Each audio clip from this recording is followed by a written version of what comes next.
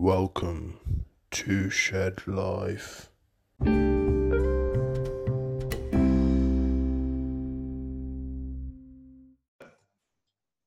Chanakya, how are you today, mate? Actually, wait, you Hello. know what? Chanakya, I don't want to keep saying that wrong. Can I just call you like Chana for short? Is that all right? Yeah, sure. Although that's actually chickpeas in Hindi, but yeah, that's That's all fine. right. Whatever goes. I like chickpeas. That's good. All right, Chana. Thanks for having me on the show. Say again, mate. Thanks for having me on the show. Thanks for coming. We appreciate it. Well, actually, don't thank me yet. Let's see what we get through first before we start saying our gratuities. All right. So tell us what's going on in India. What's the latest, mate? Oh, there's a lot going on in India. Uh, well, the main news in India is like it is in the rest of the world, which is the country is fighting a virus, and yeah, I guess compared to a lot of the developed nations, India has done pretty well as of now. The lockdown has gone really well, and there have been few problems with the lockdown in India, which are being dealt with. But I guess all in all, in terms of numbers, the number of new cases, I think India has done better than expected, better than what was projected by the WHO. Uh, I'm it's hearing gone. there's a lot of there's a big outbreak in Mumbai at the moment, really big one, like really serious one. Yeah, that's true. So what has happened is the last few weeks, India has been able to procure a lot of testing kits, COVID testing kits, and the testing rates has increased to a huge extent. And the more people are being tested, the more number of new cases are coming out. Uh, yeah, but yeah, Mumbai is still under a stricter lockdown than a lot of the other places where the new cases have gone down. Uh, Yeah, yeah, different regions of India are fighting the virus in their own different ways. fair. Yeah. How's the in your opinion, how's the government as a whole sort of handled the whole situation in India? Oh, that's a very good question. Uh, so in terms of uh, bringing the lockdown into the country, I think the timing of it was absolutely perfect, pitch perfect. It was. It was neither too early nor too late. And although the stats said that India was behind by a week, by about 2 weeks from UK. I believe the day on which UK had its lockdown, just 2 to 3 days later, Indian PM Modi came on the media. He announced a lockdown. Although when he announced the lockdown, there was not much time given to the people or even to the states chief ministers to work their way around this lockdown and make sure that all the uh, logistics and all the infrastructure is in place to make sure that things happen properly. So that has been one of the criticisms of the federal government, that the lockdown was not announced in after discussion with the state governors or chief ministers. But yeah, the timing wise, it has been very good. And some states in India have done much better than the others.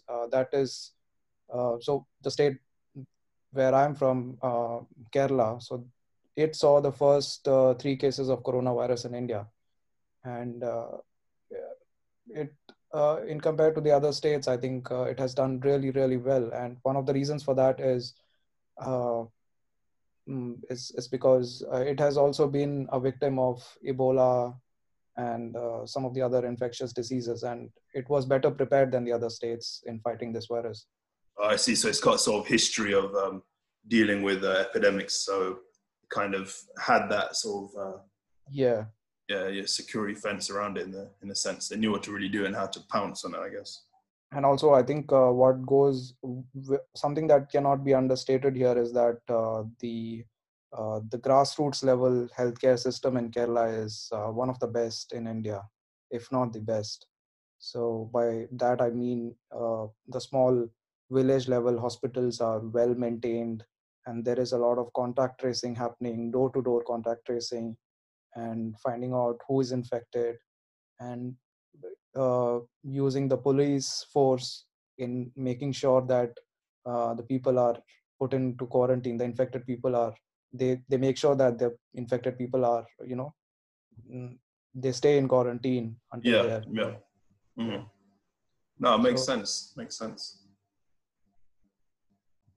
So there was news a while back about like the famine and stuff that was potentially hitting India, and all these sort of issues surrounding, obviously lockdown, um, obviously affecting certain demographics. What can you tell us about that? Do you know much about that all? so in India, basically there are two kinds of crops which are, so India is India's economy is largely built upon agriculture, and there are two harvests that happen in India in a year. One is called Kharif, which happens during the summer season, and the other is called Rabi, which happens in the winter season. So this is the time of the year, May, June, when I believe that harvest has to happen, and the produce has to move from those villages where this farming happens and goes into the cities through a third party retailer or whatever. Uh, and due to the severe lockdown, and mind you, India's lockdown has been called one of the strictest lockdowns in the whole world, and it has caused a huge amount of disruption of not just travel of people, but also travel for trade and goods as well. So what that has done is it has given a massive hit uh, to the already, let's call it an unorganized sector of agriculture in India. So uh, the main victims of this whole thing are the farmers who are not able to get their produce to the markets and get the price, for those producers. And one of the other things is also migrant crisis that is has come into the attention of the media world over.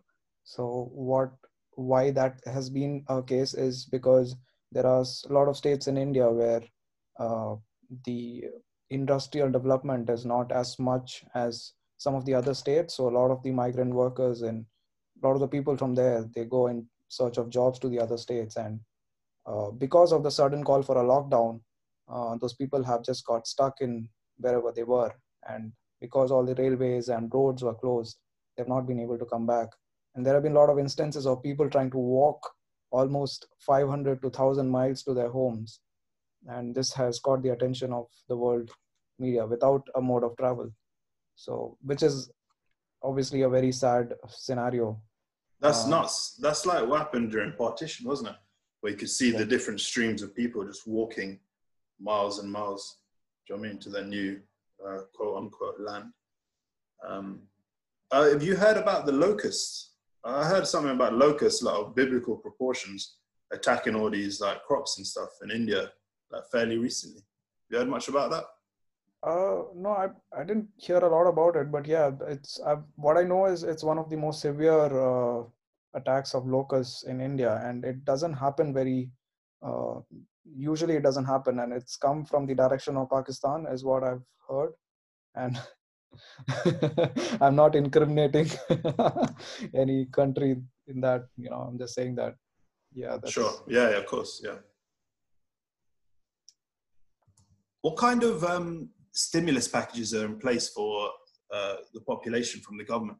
Is there anything sort of really stand out, like anything that really stands out, or if you can explain some of that? Yeah, so so recently, in the one of the most recent public address, the finance minister announced the economic stimulus package. This is coming a bit late, in my opinion. It's almost 1.5 months since the lockdown began, and now the government has announced an economic stimulus package of about 260 billion US dollars worth of economic relief to India, and this is mainly for the medium and small size enterprises and the SMEs, and even to help out the migrant workers that I was talking about, to give them some sort of a daily wage just to keep them going. And yeah, I think this is most the major part of the package is meant for uh, that particular section of the society. And Is this distributed quite evenly across all the states, or does it have some sort of interference from heads of individual states, for example? And I don't know, like how is it actually spread out across the whole nation? So government has a scheme called MNREGA. Um, so that I think that uh, it means Mahatma Gandhi National Rural Employment Guarantee Scheme or something. So Uh-huh. as part of that scheme, this is being uh, you know given out to the general public. And also there's also Jan Dhan Yojana, through which a lot of the poor people, government was able to make sure that they have their own bank accounts.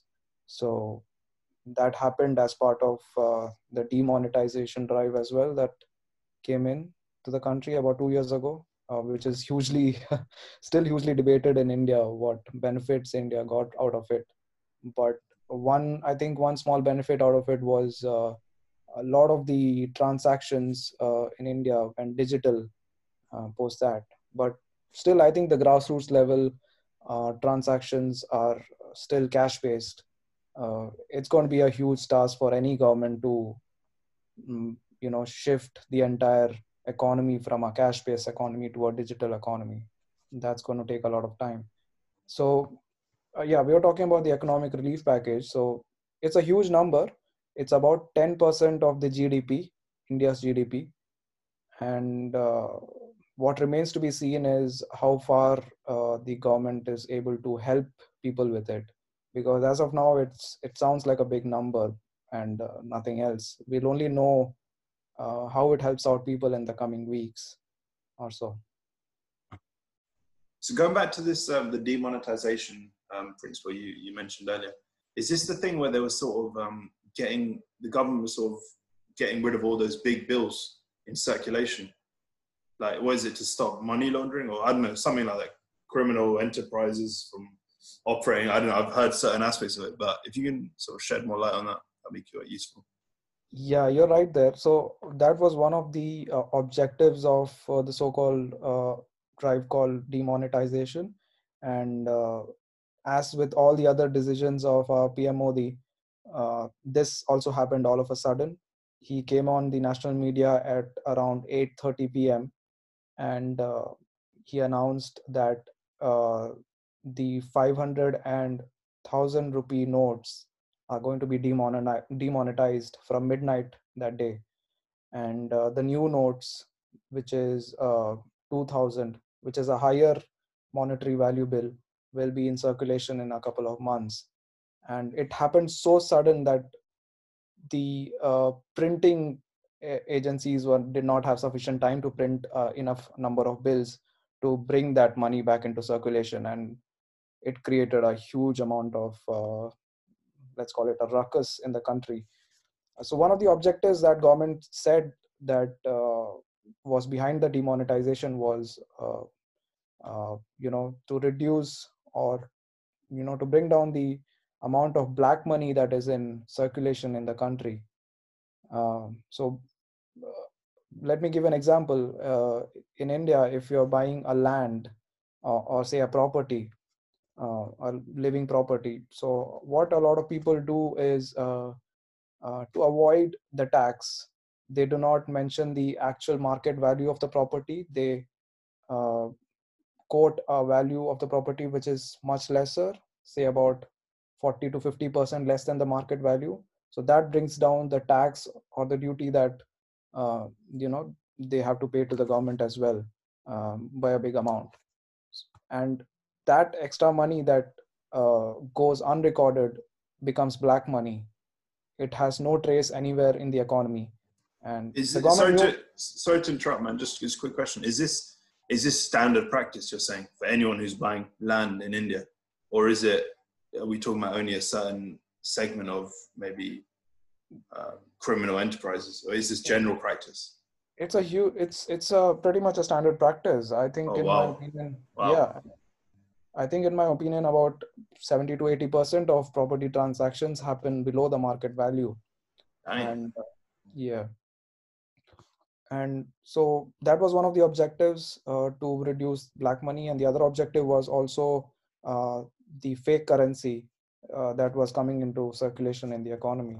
And but what happened at the end of all this was, the black money part, at least, the Reserve Bank, the Central Bank of India, the Reserve Bank of India, it gave the stats uh, at the end of the demonetization drive after 1 year, that almost 99.7% of the money was back in the banks.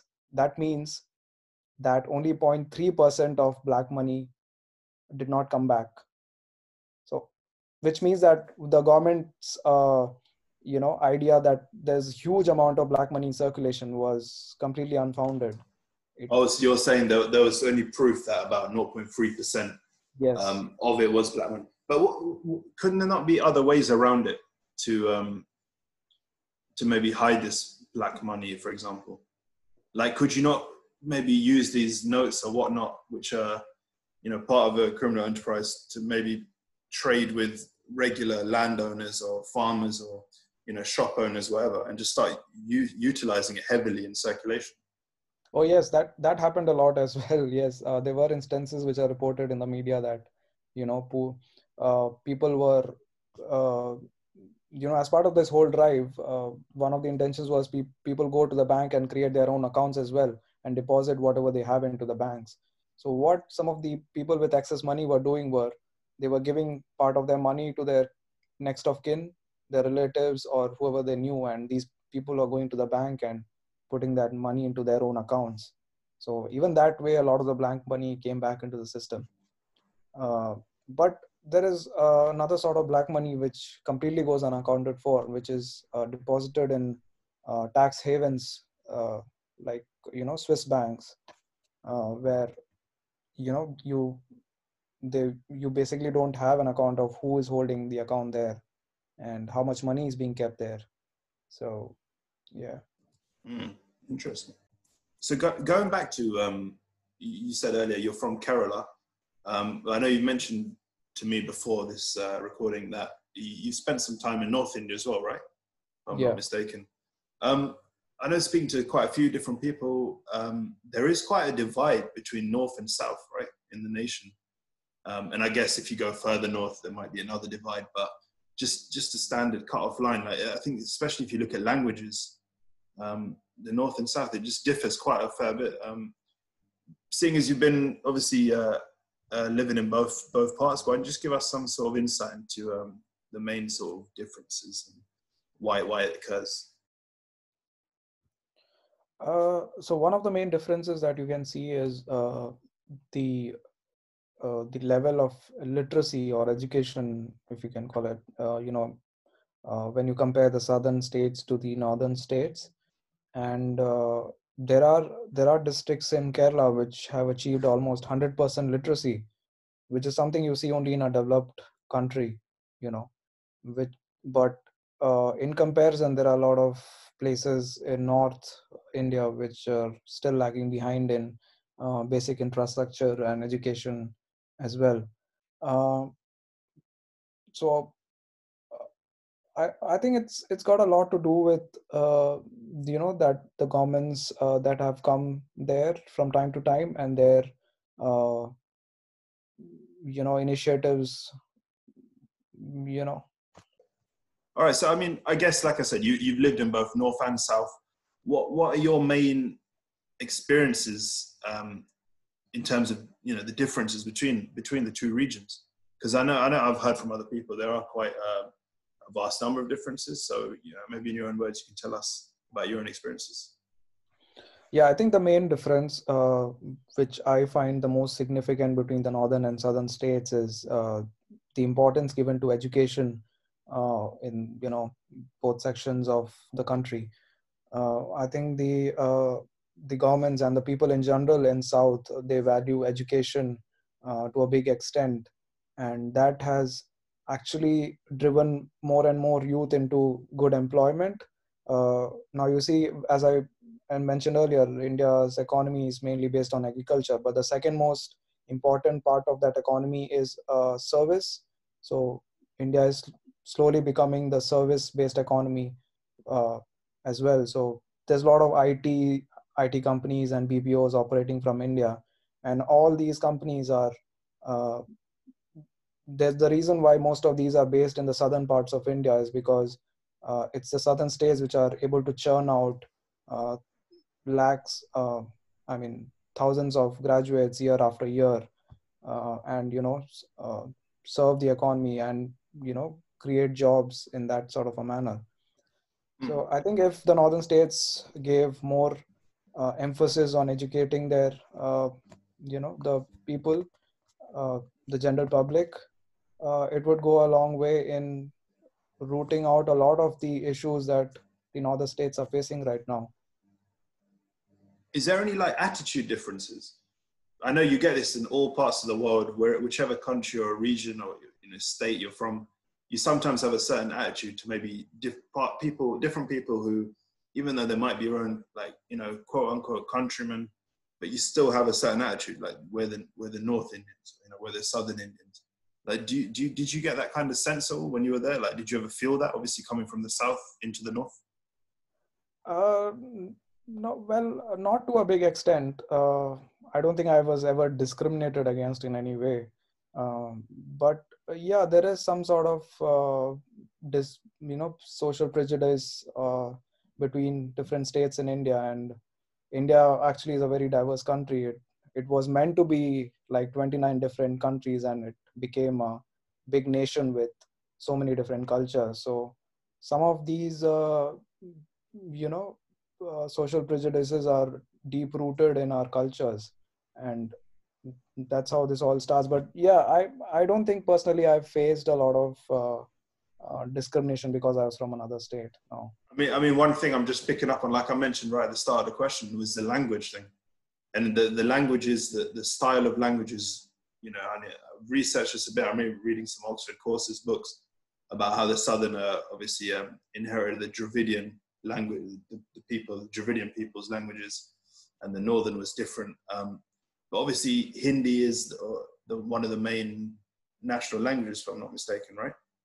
And yeah, that if you go to the South, if you compare it to their own local languages, that really shouldn't resonate with them. Obviously, they may well know it, obviously, but it is completely different. So for them to be expected to call that their national language, is that ever cause any controversy or any issues in that sense? Yeah, it does cause a lot of issues from time to time, especially Tamil is one of the oldest languages. It's considered to be one of the oldest languages in the world, and for a federal government.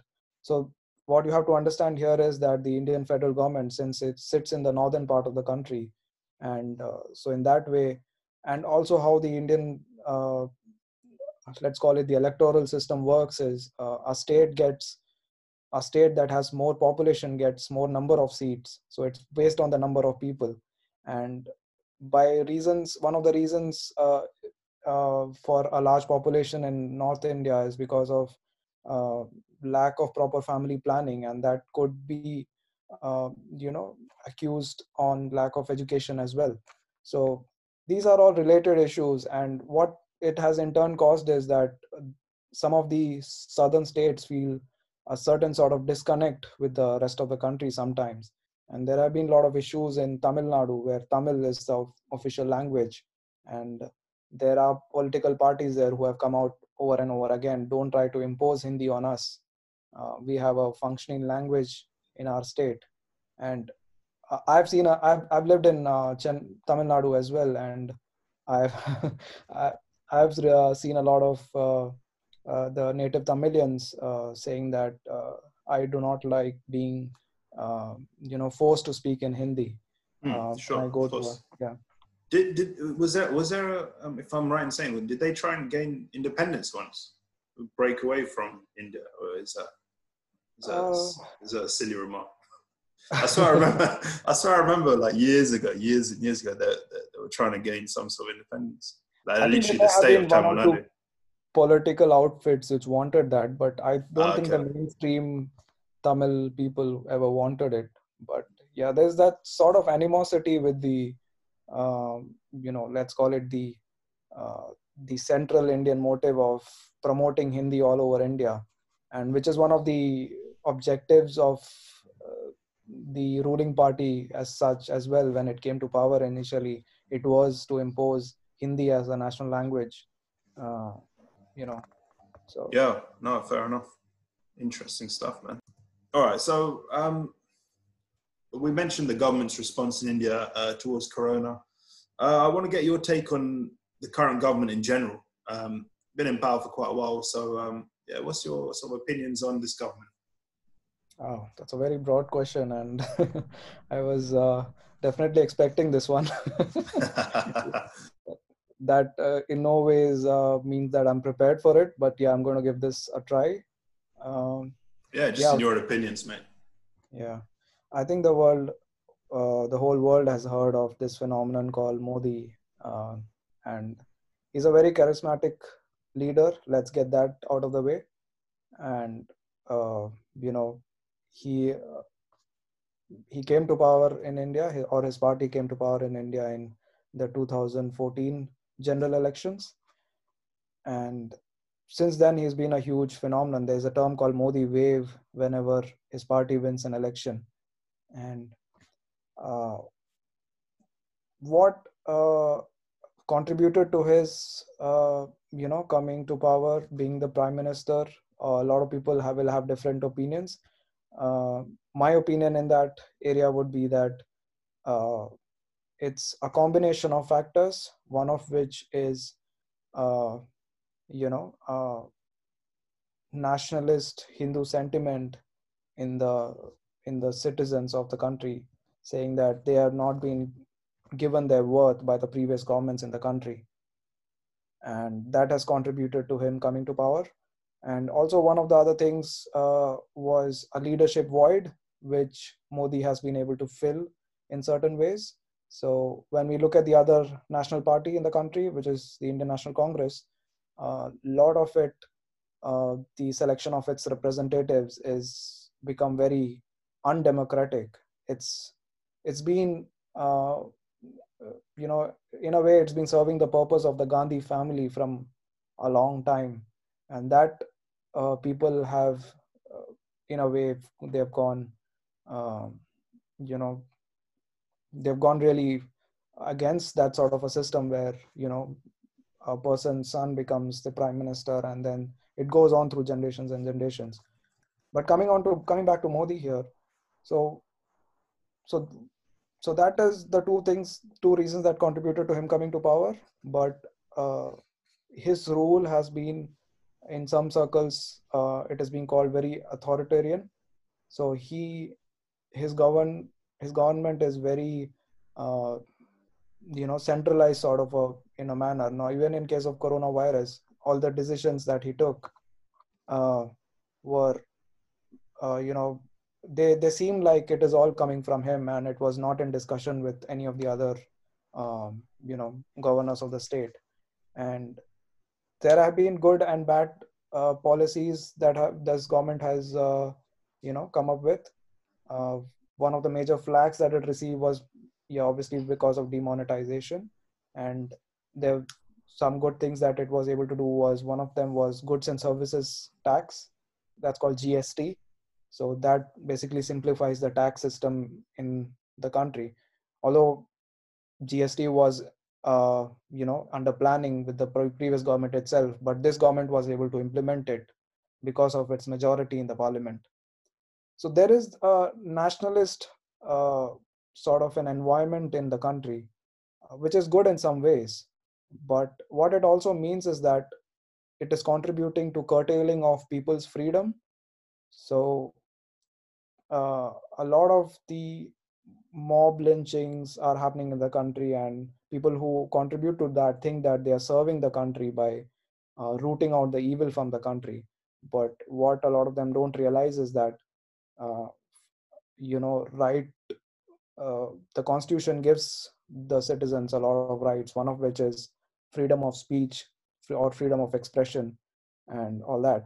Let me give you an instance of, so this happened recently in one of the BJP governed state in Uttar Pradesh, uh, uh, whose chief minister is actually a Hindu monk, and he came out with a law because a lot of people from his state are migrant workers who work in other states. So when they came back uh, to his state, he made a blanket rule saying that uh, from now on, if the other states want workers from his state, they'll have to take the permission of the state government, which in a way, which basically uh, stops the people of that state from uh, you know using their freedom of movement to other states. You can't, it's it's it's basically wrong. You can't do that. You're basically living in one country, and the most basic rights that you have as part of living in a country is to have the freedom of moving to any place in the country. So you're saying they're basically putting up borders for these migrant workers within separate states almost. So treating it like it's this land borders. Yeah. Not physical borders, but yes, state administered borders where, you can't just get people from the state. You will have to go through the government for that.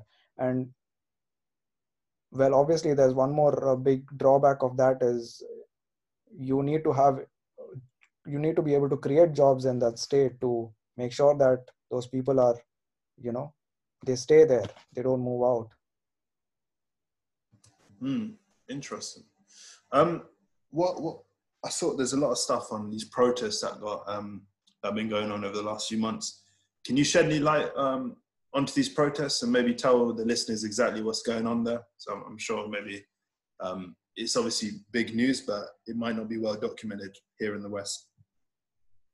So the protest is the main, what do you call it?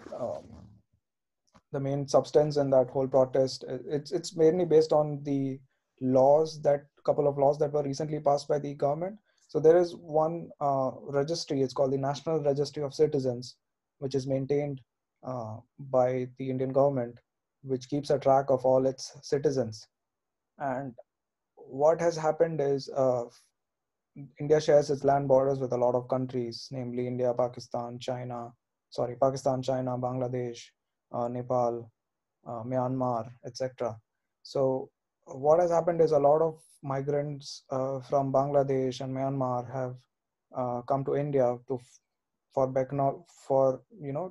pursue better economic prospects. So this has created a sort of illegal immigrant situation in some areas in the country. So the Indian government came up, which is a majority Hindu nationalist government. Its ideology is mainly Hindu nationalist. So it came up with a law which is called the Citizenship Amendment Act, and it became a bill. So that, when combined with the National Registry of Citizens, what it does is,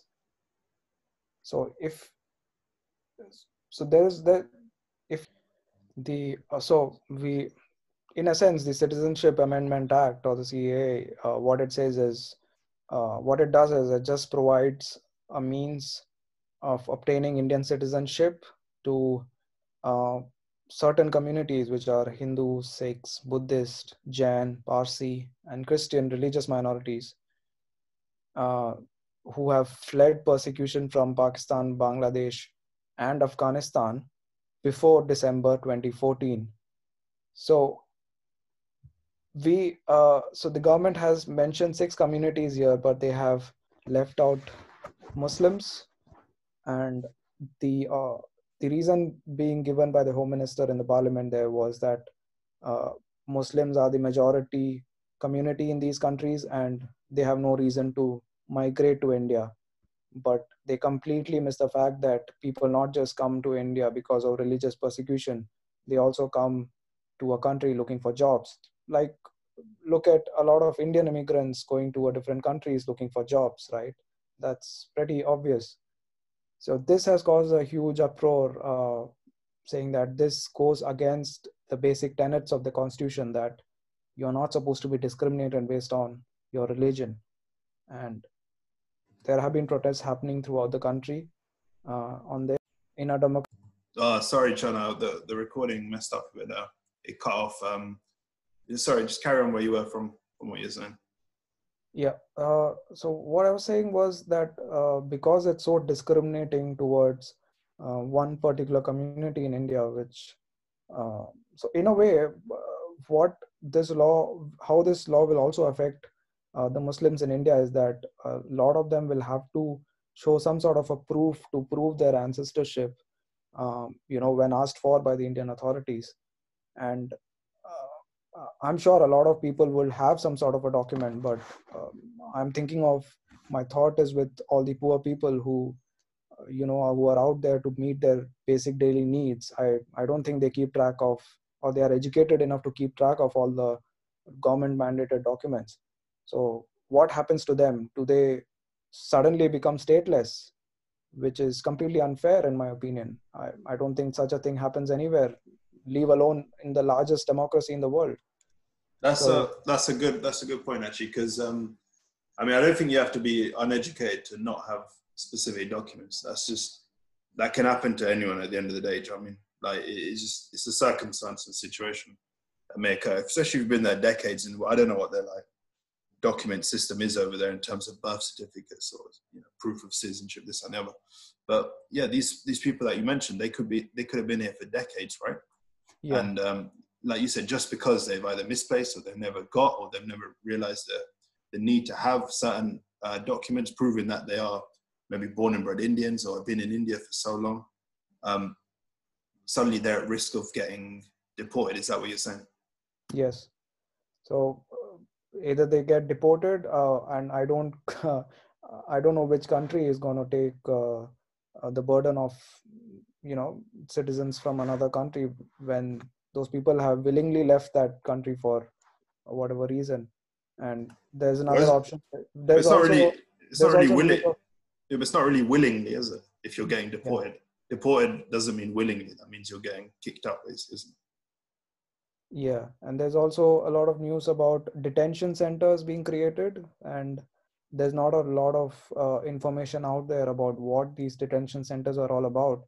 Is it like China, where you have re-education camps where a lot of Muslim minorities are kept, and they are, in double quotes, re-educated to make sure that they serve the Chinese government, or something like that?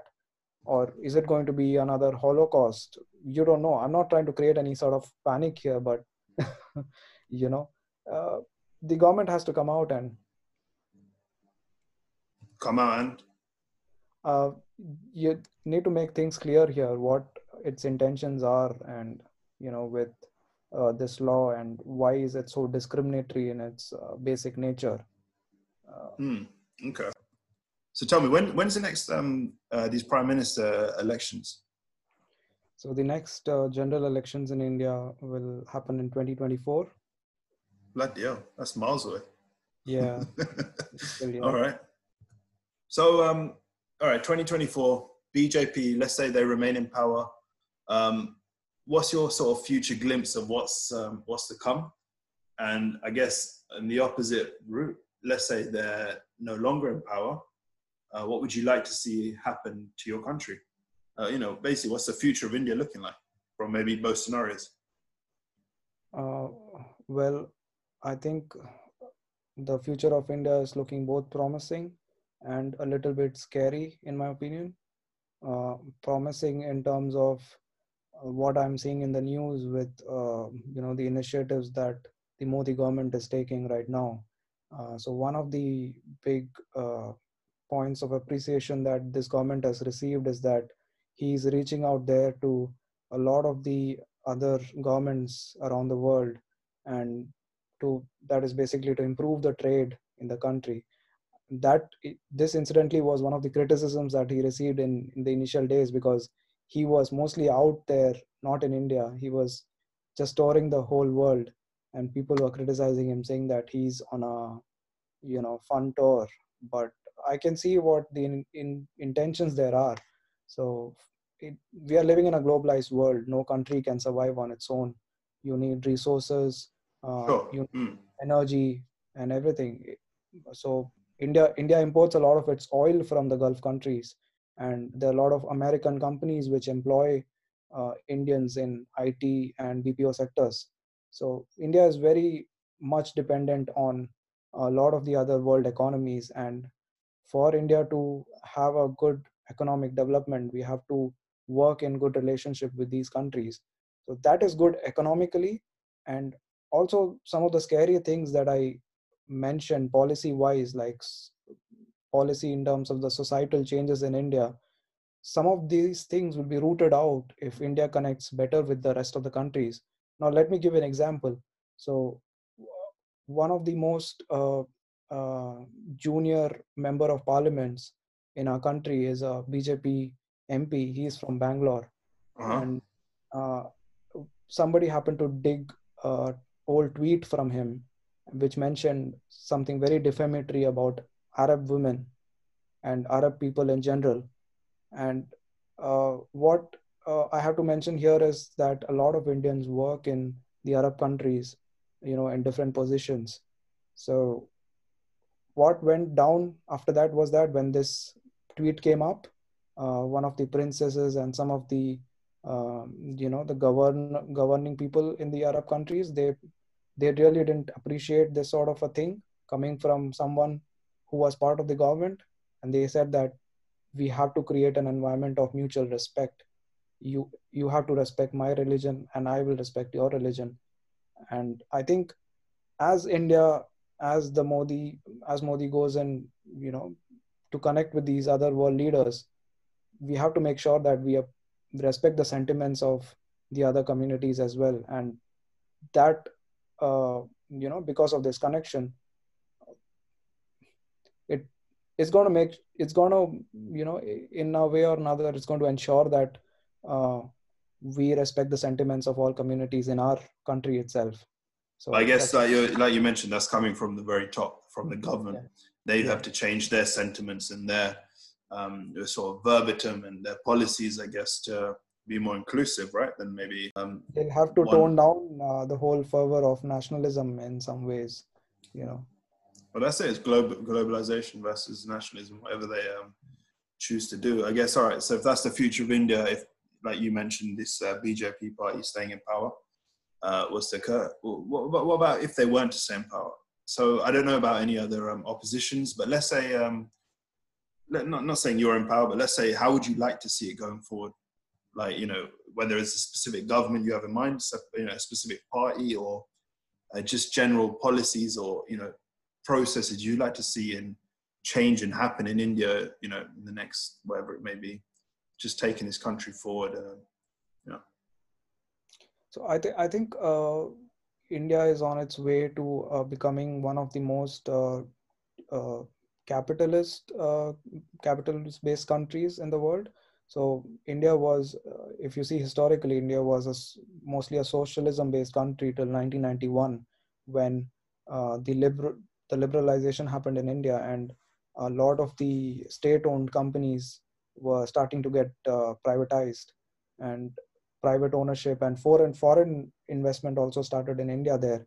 So one of the changes that I want to see right now is that a lot of the loss-making state-owned bodies, for example, even Air India, it's struggling. It's devoid of cash. It's the only reason why it is still out there is because it's funded by the government, and it's it's a long time.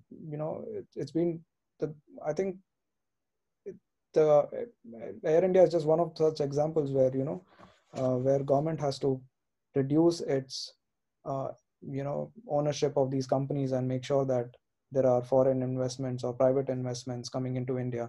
One of the recent but just sorry, Chana, is that just like, isn't that just a national airline though? So that's not really sort of that's kind of a normal occurrence which happens in a lot of countries, right? When they have a national airline. Is that not the case in this situation? Yeah, it is the national carrier, but you don't want your taxpayers' money to be going into funding a loss-making enterprise, right? Whether it's an airline or not. As a taxpayer, I don't like my money in the wrong direction, and rather than a private owner taking. We all know that when a company is privately owned, it generally tends to perform better than a state-owned company. So I want to see some changes happening in that direction, and a lot of disinvestment happening in that direction. But we also should not uh, carry on to a state where we have crony capitalism and lobbies taking over a lot of these institutions. So one of the examples that I want to give you is one of the lobbies of the Modi government it's the Adani Group. He's an old friend of the whole, the Modi regime. So there was a tender floated for taking over the airports in India, some of the airports, and his company seems to have won almost all of the tenders that were out there. And I don't think it is just mere coincidence or anything like that. So we have to avoid going into a path of crony capitalism and make sure that everyone out there gets equal chance, especially the small businesses. And I think we need to create a proper environment for entrepreneurs in India as well, not just for large enterprises. Going to the part where you asked me about other governments, I think there is a huge vacuum in terms of there's a huge leadership crisis in the opposition right now. The main opposition leader right now is from the Gandhi family, Rahul Gandhi, and this is where my criticism of the Congress lies as well. I think they need to bring back democracy in their own party, and they need to elect efficient leaders, not just from the Gandhi family, but they have to give equal chance to young leaders who are well educated and who have experience of performing well in different roles. Sure. And I think one of the other initiatives that I've seen this government take is it's called Make in India, which in theory sounds like a very good initiative. It basically is meant to encourage young people to entrepreneur and start their own businesses. And in a bird's eye view, it actually also means that India becomes more and more self-sufficient in terms of its needs rather than relying on other countries for different purposes. So India has a lot of imports, even defensively, from Russia and US as well. So I think that has to stop, and India has to. So that defense is one of the examples that I can give, and a lot of industry-wise as well. I think India has a lot of scope of improvement there. I guess it's probably the right balance, because I think you mentioned not 5 minutes ago about how India is utilizing all these global connections because they need them so much in the face of globalization, right? But now you're obviously saying keep it all in India. So from the outside looking, it sounds a bit contradictory, which is fine. But obviously, I think you're probably trying to say is you need to get the right balance, right, between these different factions. Awesome. That's pretty. So yeah, it might, in one way, it might sound contradictory, the whole Make in India campaign versus us going out there and connecting with the other world economies. But what I'm trying to say there is that to serve the immediate need of the Indian economy, we need to make sure that we make use of the whole globalized nature of the world economy right now. But over time, let's say in the next 20, 30 or 40 years, we need to have enough number of companies which are based in India, and we are able to manufacture a lot of our products which are used by the Indian public within India itself. So. No, absolutely. That makes sense. That makes a lot more sense. Yeah. Nice one. All right, Chaitanya, you've been a quality guest today, mate. Really giving some real good insight into all things India. One question before you go is a question which I think occurs in definitely in other parts of the world, but I'm quite intrigued about. So we've been talking about the government this whole time, the Prime Minister and the BJP party, etc. Obviously, India also has a president, I'm right in saying. What's the dynamics in that? Because obviously it seems like the main figure of the country is the Prime Minister and not the president. And I think, like I said, that might occur in other countries across the globe, but I'm just intrigued. How does that work, and what's the sort of status of powers between these two? How's the dynamics all go together? Well, in terms of power, so basically, what we know is that there are three pillars of the Indian democracy. There are three powers, which means there are three powers in the Indian democracy. One is legislature, so that is basically Prime Minister and all the elected members of the parliament, the member of parliament. Mm-hmm. So there are two houses in the Indian parliament, the Lok Sabha and the Rajya Sabha. Lok Sabha are elected by the people in general elections, Lok Sabha members, and Rajya Sabha is like, I think it's like the House of Lords, where people are, the elected members in Lok Sabha, they elect the members of Rajya Sabha. So that's like the upper and lower house. So that is basically legislature. The second is judiciary. That means all the courts, high courts and Supreme Court. And the third power in the democracy is executive, which is basically the president. So in India, president is the commander of the armed forces, all the three armed forces. And any bill, after it is passed in the houses, it has to go through the president to get approved. It needs to get the signature of the president. So in a way, I think, if you loosely try to explain it, it's like the role of a monarch in England. He's not a monarch, but yeah, he plays the role of such a figure. So if you wanted to go to war or something, from India or whatever, you'd have to get approval by the president almost. Yeah, basically all the laws anything major decisions that happen in the country, they come through the president, but he's not someone who objects to anything that comes from the parliament, because that is the elected house.